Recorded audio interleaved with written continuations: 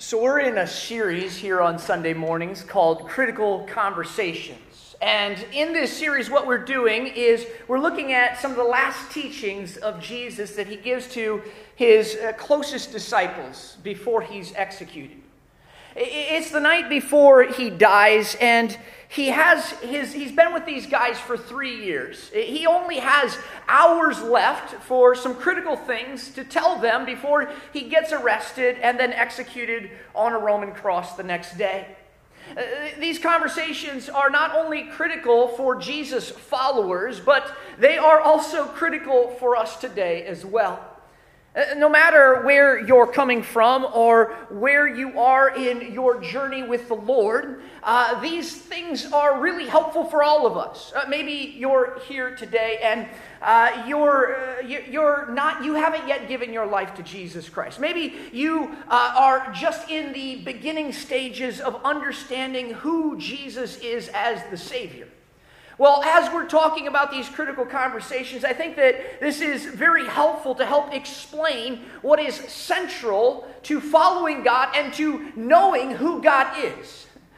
Maybe, on the other hand, you have been around church for years and years and years, and this series kind of takes us back to the basics. It helps remind us of what's kind of at the core of following Christ and who the Lord is. It kind of takes us back to what is really central and crucial in life. In order to kind of get us thinking about the setting of our text that we're going to be looking at this morning, I have a picture of a model of some houses in Jerusalem and what they would have looked like in Jesus' day. Now, this kind of gives us a little bit of an idea of where the disciples are when this conversation takes place. They're in a house like one of these. They are in this upper room, and they're having their Last Supper together. At the end of this passage that we're going to be looking at today, Jesus and his men are going to leave this upper room. They are going to make their way to the outskirts of the town through the winding streets. They're going to go down into this valley. They're going to come back up the other side of the valley. They are going to end up in this olive orchard, the olive orchard called the Garden of Gethsemane. And it is there that Jesus is going to be arrested. And so this is the last conversation that takes place here at this Last Supper. Now, around the table are 11 disciples with Jesus. The guys that are there are Peter and Andrew, James and John, Thomas, Philip, Bartholomew, Matthew, James the son of Alphaeus, Thaddeus, and Simon the Zealot. 11 disciples. You say, well, I thought there were 12. There were 12. One of them had actually left the meal at this point. Judas had left. He had gone out into the night. He had headed to the house of the high priest. And he was going to tell the high priest, guess what? I know where you can find him. I know where he's going to be. People were going to be lighting torches. They were going to be grabbing swords. They were going to be grabbing clubs. And they were going to come and find Jesus and arrest him. That is happening as Jesus is saying these things, as Jesus is speaking. At the Last Supper, Jesus drops this bomb where he says, you know what, I'm going to be going away. And the place where I'm going, you can't come. I'm going to be going somewhere, and you guys aren't going to be coming with me. I want you to see this, what Jesus says. This is John chapter 13 and verse 33. And Jesus is talking to these 11 disciples, and he says this, little children, yet a little while I am with you. You will seek me, and just as I said to the Jews, so now I also say to you, where I am going, you cannot come. Jesus talks about how he is leaving, and it's like he says he's talking to his kids here. He is they're not ready for him to leave. He says, little children, in a little while, I'm not going to be around anymore, and you can't come to where I'm going to be going. Listen, they never imagined that they were going to be continuing this journey without him. When I was in grammar school, I had a good friend by the name of Brad Larson. Now, I grew up on a farm just outside of this town, this small town called Marshallville, Ohio. And Brad, he lived just 2 blocks on the inside of the city limits. And so this is not a big town. In fact, you might not even call it a town. It's like a little village. It's like 700 people in this place. Where I grew up, the way I grew up, there was plenty of work to do. I mean, even when we didn't have a lot going on, and even when times were slow, even on days where it rained and you would think you didn't have anything that you could really do out in the fields, we always had projects that we were constantly working on. Because we didn't have a lot of time, because we were working all the time, we did not have a lot of time to go and hang out with our friends. I didn't have a lot of friends over to my house, and I didn't get to go over to their house a lot of times. But there were times throughout the year where we would make it a point to be allowed to get together with our friends, where our friends would come over or we would go to our friend's house and hang out with them. And the person that a lot of times I was hanging out with was Brad Larson.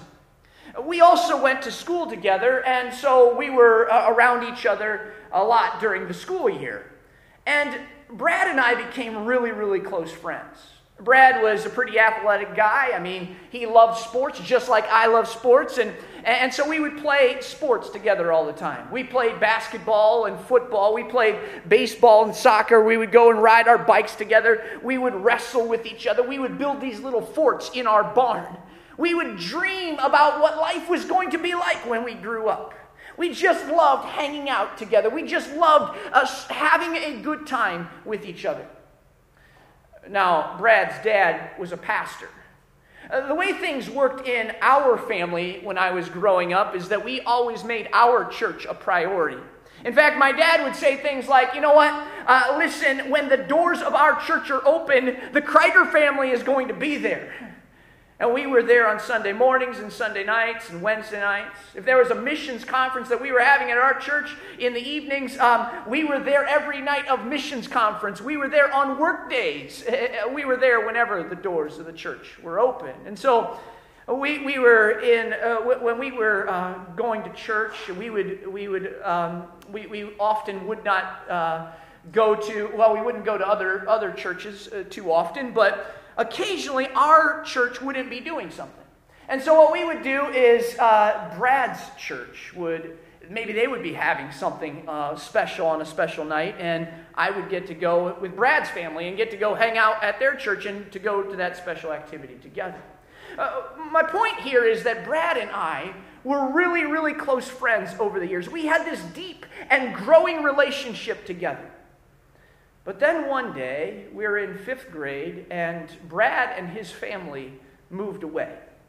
Brad's dad got a job about an hour away in Parma, Ohio, and so their family moved. You know, I think about after that and how I would find myself driving past Brad's house, where he used to live. Brad's family wasn't there anymore.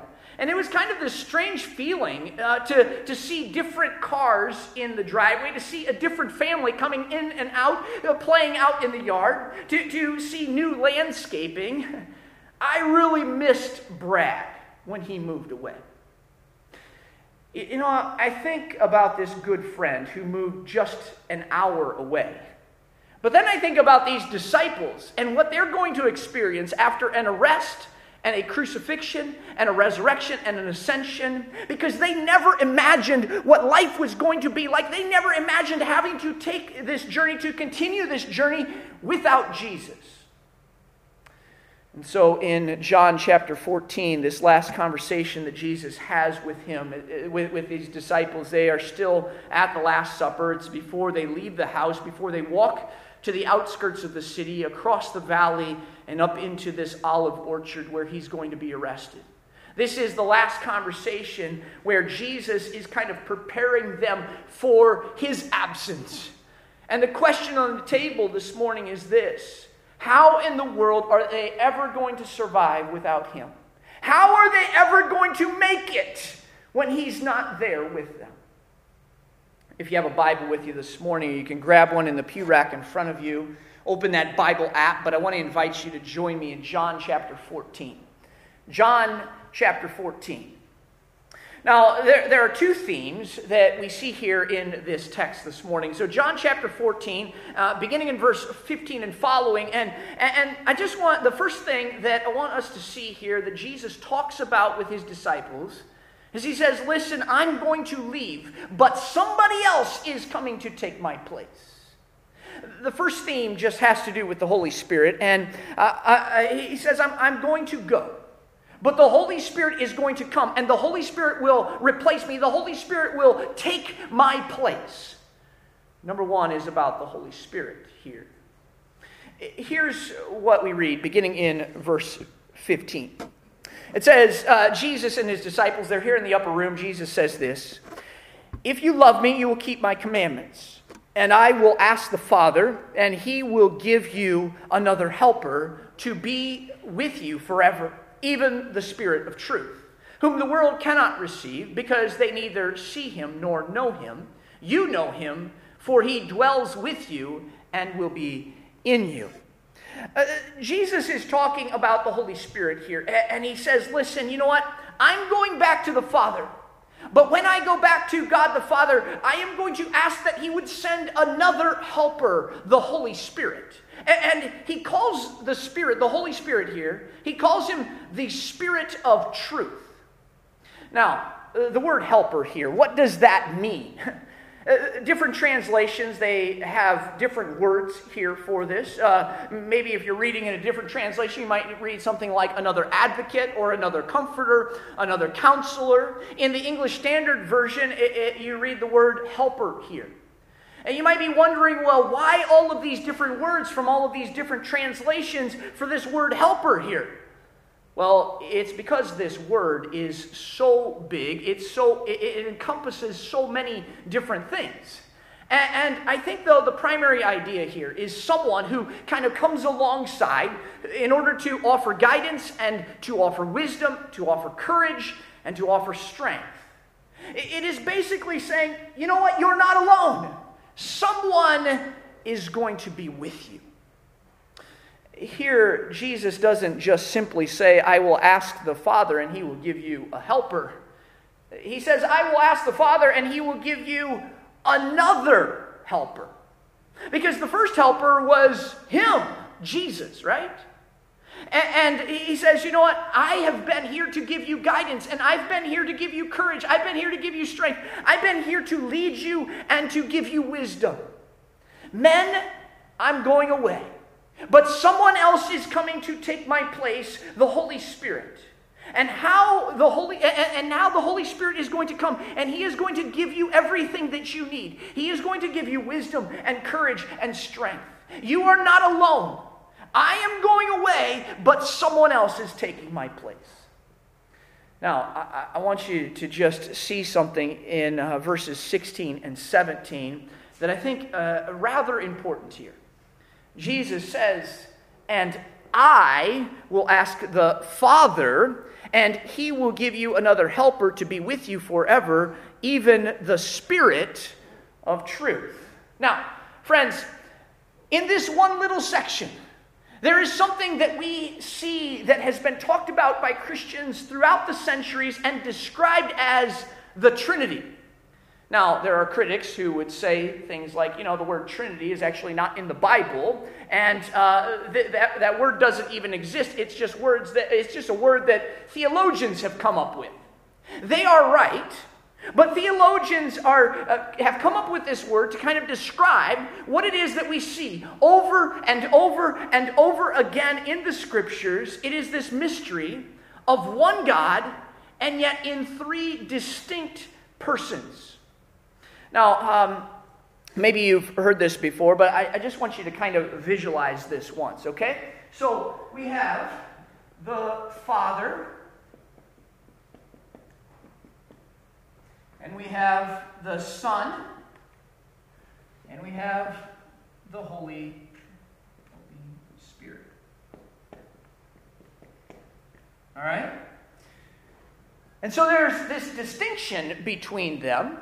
And yet there is also this connectedness between the Father and the Son, between the Holy Spirit there is this connectedness between the Father, the Son, and the Holy Spirit. And what we see here, what Jesus says here in this verse, he says, I will ask the Father, and he will give you another helper to be with you forever, even the Spirit of truth. You see them all right here together in this one little section here, right? Another example of this distinction between the Father, the Son, and the Holy Spirit, it's seen in the scene of the baptism of Jesus. So John the Baptist, he is out in the desert, he is out in the wilderness, and he is baptizing people. And we read that Jesus goes down to be baptized by John. Matthew chapter 3 is where we read about this, and in verse 16 it says that Jesus walks down, he gets into the water, and it says this, and when Jesus was baptized, immediately he went up from the water, and behold, the heavens were opened to him, and he saw the Spirit of God descending like a dove and coming to rest on him. And behold, a voice from heaven said, this is my beloved Son, with whom I am well pleased. And so there at the baptism of Jesus, we have God the Son, and he is in the water. The Spirit of God, God the Spirit, is descending like a dove. He comes to rest upon Jesus. And then it says that God the Father says, this is my beloved Son, with whom I am well pleased. And this event then launches the public ministry of Jesus. It's God who is three distinct persons in one. It's this mystery in many ways. It is three in one. In verse 17 again, Jesus is talking about the Holy Spirit. He says, even the Spirit of truth, whom the world cannot receive, because it neither sees him nor knows him, you know him, for he dwells with you and will be in you. Now this is a huge, huge deal. In the Old Testament, before the coming of Jesus, you see the Holy Spirit is with people, that he comes upon people. You see as well, though, that he doesn't permanently stay within people. In the Old Testament, there is maybe a king, or maybe a prophet, or maybe a general, who would have the Spirit of God come upon them. And it says the Spirit of God came upon this person for a leadership responsibility, or maybe to give a prophecy, or to offer some wisdom in a battle. But the idea here is that once this task, this leadership responsibility is over, the Spirit would then leave, and the Spirit would come again at maybe another time, a different time. Jesus, in this critical conversation that he's having with his disciples, says, guys, you know what? There's something new that is going to happen here. That the Spirit, the Holy Spirit, is not simply going to come upon you and then just leave you, but the Holy Spirit is going to be sent, and the Holy Spirit will be in you, will dwell in my people. Now, what I find fascinating is that Jesus talks about this a little bit more later on in this series of conversations that he's having with his disciples. We're in chapter 14 right now, but just a couple of chapters later, in chapter 16, Jesus is also going to talk about the Helper again. He's going to talk about the Holy Spirit again. And in chapter 16, Jesus says, you know what? Listen, it is important for me to leave, because if I don't leave, then the Holy Spirit's not going to come. The Holy Spirit is really essential for you, for your life. Chapter 16 and verse 7 of John, Jesus says this, nevertheless, I tell you the truth. It is to your advantage that I go away, for if I do not go away, the Helper will not come to you. But if I go, I will send him to you. Jesus says, it is for your good that I'm leaving, because unless I leave, the Holy Spirit will not come. Jesus seems to be implying that they are going to be better off with the Holy Spirit than they are with him, because the Holy Spirit will be in the followers of Jesus Christ, will provide wisdom and courage and strength and many other things. He will be in you. Again, in chapter 16, and this time verse 14, Jesus says this, he, the Holy Spirit, will glorify me, for he will take what is mine and declare it to you. What Jesus is expressing here is that the Holy Spirit doesn't have his own curriculum. The Holy Spirit doesn't have his own agenda. The Holy Spirit doesn't have his own plan. Jesus says, listen, when the Holy Spirit, when the Helper comes, he will bring glory to me because he is going to take the information that I give him and is going to transmit it to you. The Holy Spirit does not have his own agenda. The Holy Spirit does not have his own curriculum. In fact, part of the beauty here is that Jesus, when he was here on this earth, he says, you know what? I'm only telling you what the Father has told me to tell you. He says many times, he says, you know what? These words are not my words, but they are from the Father. And what I am saying here, I am saying in order to glorify and honor the Father. But now with the sending of the Holy Spirit, he says, by the way, the Holy Spirit is not going to come up with his own material. He's not going to say whatever he feels like saying. He is only going to say the things that I tell him to say. And then as well that the Father is the one who sends the Holy Spirit. And so we see this unity working together. You know, we have this honor of Jesus saying, you know, I want you to see the Father. And the Spirit saying, I want you to see Jesus. And Jesus says, I will glorify the Father. And the Father says, I will glorify the Son. There is this beautiful interwoven connectedness of the Father, the Son, and the Holy Spirit, that they are three and yet they are one. And they are all about each other. And there is this honor, and there is this love, and there is this support, and they are not competing for attention, and they are not competing against each other here. Back to John chapter 14 and verse 18, and Jesus would say this, I will not leave you as orphans. I will come to you. You know, in the first century, if you had lost your mom or your dad, you would become an orphan. And if you're like 6 years old or 8 years old and you had lost your parents and you didn't have any protective relatives around, and you would have to go and live out on the streets. And you could be very easily victimized. And Jesus tells his disciples, you know what, I'm going away. And the place where I'm going, you cannot go. But he says, you know what, I'm not going to abandon you. I'm not going to leave you living out on the streets like orphans. He says, I will come to you. And when he says, I will come to you, he's talking about the Holy Spirit living inside of them. He is talking about the presence of the Spirit actively involved and inside of them. I will come back in the person of the Holy Spirit. I will not abandon you. I'm not going to leave you alone. I am leaving you, but someone else is coming to take my place. The Helper, the Advocate, the Comforter, the Holy Spirit. Very soon, they're going to stand up from this meal. They are going to head out the door. They're going to make their way through the narrow city streets. They're going to go outside of the city. The question is there anything else that they really need to hear in this moment? Because really the question is, you know what are they going to do without him around? How are they supposed to make it if Jesus is gone? Well, number one is the Holy Spirit. That's the first theme that he talks about. Someone is coming to take his place. But there's something else here, and this is very heavy, and this is very serious here. Number two, Jesus talks about the relationship between love and obedience.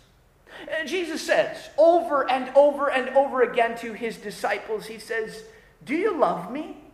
And they say, yes, we love you. Lord, you know that we love you. He says, well, you need to do then what it is that I've instructed you to do. Theme number two is this connection between love and obedience, and there is this interwoven here in this conversation. And so what I want to do is just kind of pull out a few verses 15, 21, and 24. I want you to just see these all at once here. And so we're going to read them all together here. But Jesus says this, beginning in verse 15, he says, if you love me, you will keep my commandments. And then verse 21, Whoever has my commandments and keeps them, he it is who loves me. And he who loves me will be loved by my Father, and I will love him and manifest myself to him. Verse 24. Whoever does not love me does not keep my words. And the word that you hear is not mine, but the Father's who sent me. In this very short section, while he's talking about the Holy Spirit here, he talks about this interconnectedness between love and obedience. Guys, if you love me, then you're going to do what it is that I'm asking you to do. You're going to do what I have commanded. What he's talking about is this connection between love and obedience. And so I want us to just talk about this for a moment. What are some things that Jesus has commanded? I want you to just think about some of the individual commandments that Jesus gave. Maybe you're taking some notes. You could write these things down on a piece of paper. Maybe, I'm sure there's lots of things that we could write down and think about. But let me just mention a few of them to you here today to just kind of get us thinking about this. What about love your enemies? Jesus says, I want you to find new and creative ways to love people who aren't very nice to you. You say, well, I really don't like that one. Jesus says, well, do you love me? Then find new and creative ways to be kind to people who aren't very kind to you. Or what about this one? Do unto others as you would have them do to you. Well, you don't realize, you don't know this guy. I mean, he is a really big jerk. And you never are. You never could be. I mean, how do you want people to treat you when you fall flat on your face? You don't think it'll ever happen to you. How do you want people to treat you when you blow it in maybe a really big and public way? There is a time when Jesus is talking about honoring your father and mother. He's not talking about obeying your little kids obeying their parents at home. The way that Jesus applies this is he's talking about middle-aged adults. And he's talking about how they would care for an aging parent. Honoring an aging mom or an aging dad. Do you find that to be challenging? I mean, particularly if you grew up in an environment where there was a lot of belittling or there was a lot of neglect or abuse. What does it mean to honor a dad who seems to be angry all the time? Or a mom who might be belittling to you all the time? You say, well, you know what? You can just count me out on that one, God. Well, do you love me? Because if you love me, then I need you to do what I'm asking you to do. In the Sermon on the Mount, Jesus gave a lot of very basic principles about what it means to be a part of his kingdom and to reflect him. One of the things that he talks about is money and how we handle our money. He says, you know what? No one can serve two masters. You can't serve both God and money at the same time. They're going to compete for your dreams. They're going to compete for your time. They're going to compete for your allegiance. You cannot serve both of them. You're going to have to choose. It's either one or the other. And what a challenging conversation to think about in our culture today, right? Here, Jesus and his disciples are. They're about to get up from the Last Supper. They're about to head to the outskirts of town, and Jesus says, listen, I am leaving you, but the Holy Spirit is going to come. He is going to be your guide. He is going to offer you wisdom and strength and courage. But guys, if you really love me, then you need to do what it is that I'm asking you to do. I've got a question for you. How and when do you feel close to God? When do you feel close to God? You know, you think about that, maybe you say, I feel close to God when I'm at a worship service. When I get to sing about the mercies and the grace and the goodness of God, that is when I feel closest to God. That's great, but I want you to think about, when does he feel close to you? For you, maybe you feel like you love God so much when you are at a worship service that you just are overwhelmed by his love for you. But I find it interesting here what Jesus says. He says, I know that you love me when you do what it is that I'm asking you to do. Maybe you feel the love of God when you're just outside in nature. I mean, you're walking out in the woods, you're in your backyard, you're sitting there, you're just enjoying creation, you're enjoying the birds chirping, and you're standing on a beach. Just seeing the vastness and the beauty of creation gives you this overwhelming sense of God's love. That's great. But when does he know that you actually love him? Jesus didn't say, you know what, if you love me, then sing your heart out. If you love me, then go out walking in the woods somewhere. He says, if you love me, then I need you to do what I'm asking you to do. I need you to obey. This is so important for us. Because it is possible to attend a worship service like this and to feel really close to God, but then to just leave this place, to know that God is calling us to do something, and then to say, you know what, that's just too complicated, that's too hard, I'm not going to do it. In that moment, we can we can deceive ourselves, we can begin to think that we're somehow close to God when we're really not all that close to God. We feel his love, but does he really feel our love? You say, well, you know what, I really feel and I know that I know the love of God. And when I think about the crucifixion, that is the thing that it just most helps me to know the love of God.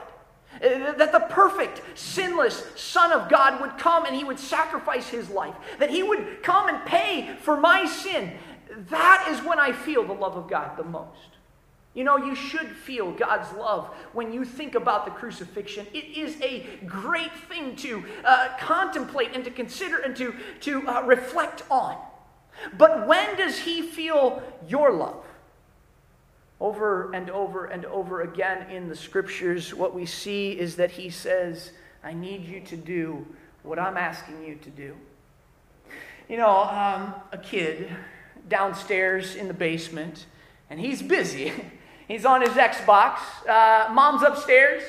She yells down and she says, Bud, I need some help. Can you come up here and help me? And he says, yeah, in a minute.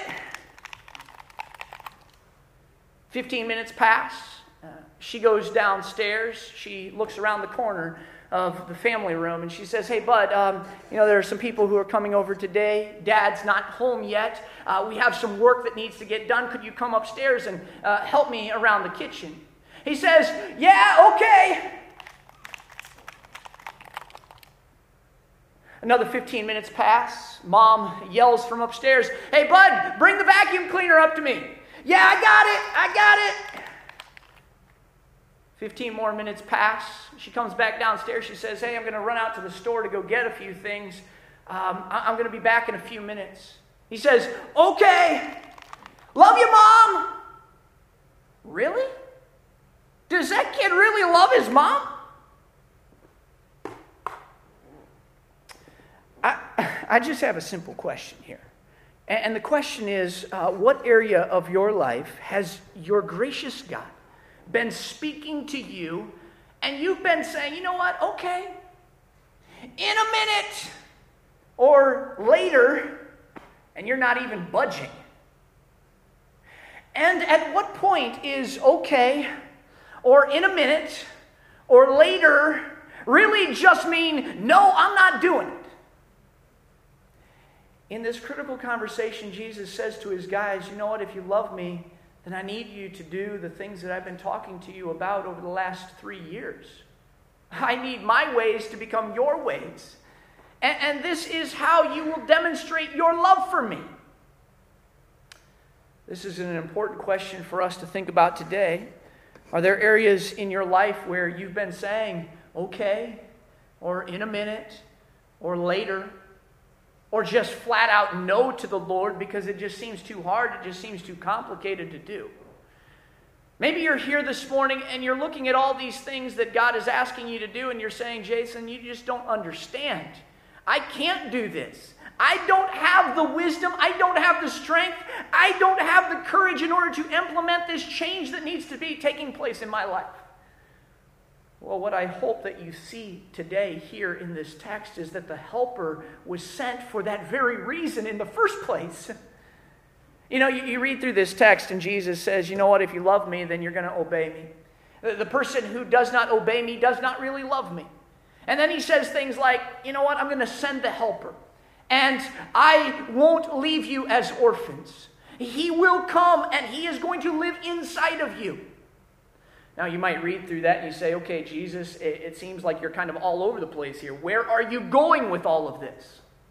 But I think that what Jesus is saying here is, you know what, as a follower of the Lord, I want you to obey what I am telling you to do. And the Holy Spirit, I am sending the Holy Spirit to live inside of you, to give you the wisdom and the counsel and the guidance, the strength and the courage that you need.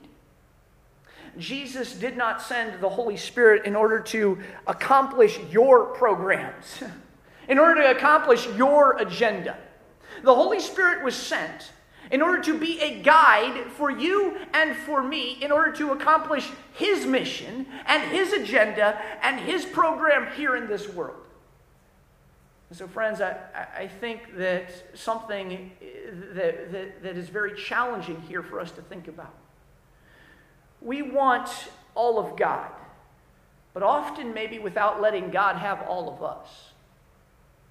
I firmly believe that these two topics, they come together, they are intertwined with each other in our lives. It's the Holy Spirit, it is love and obedience. These two things, they come together, and what happens is that as I increasingly every day give every part of my life over to God, that He is pleased to then give me counsel and guidance and wisdom and strength and courage through the Holy Spirit. And in the process, I become the person that He has then created me to be. A person who is patterned after the heart and the image of Jesus Christ, who is the perfect reflection of God the Father. And it is made possible through the strength and the guidance of the Holy Spirit at work in my life. One of the most powerful things that we can do is we can say yes to the Lord, that we can follow, obey Him wherever it is that He leads us. Because as we move, He provides the wisdom, He provides the strength and the courage that we need. He loves to give us good gifts. As we come to a close here this morning, I just want to ask a couple of questions for you to consider here. First of all, is there any area in your life where your gracious God has been telling you to do something and you've just been saying, okay, later, in a minute? Really, what you mean is just no. Is there an area in your life where you are just realizing that, you know what, if loving God means that I'm going to obey Him, then I haven't really been showing that I've loved Him because I'm not obeying Him. What area is that? Does it have to do with maybe anger? Does it have to do with bitterness? Does it have to do with anxiety? I mean, I know we have a lot of anxiety in our culture and world today. Is it power? Is it money? Is it habits? Is it behavior? What is that area that God is asking you, calling you to make some changes, to repent maybe of something? And then secondly, and I think this is possibly even more important, is what step can you take? Over this, not in the next month or maybe a week from now or a year from now or something like that. What I'm talking about here is in the next 24 hours, what is a step that maybe you could take in this? Maybe you need to write to someone, or maybe you need to call someone or talk to someone. Maybe you need to ask for forgiveness. Maybe you need to seek some godly counsel and advice from a godly person. Maybe you need to seek the Lord in prayer. Maybe you need to do all of those things. Our gracious God, He longs to come to the aid of His children. He longs to give us strength and courage and wisdom. And He asks us to obediently follow Him. And when we follow Him, He says He's going to give us everything that we need along the way. Let's pray.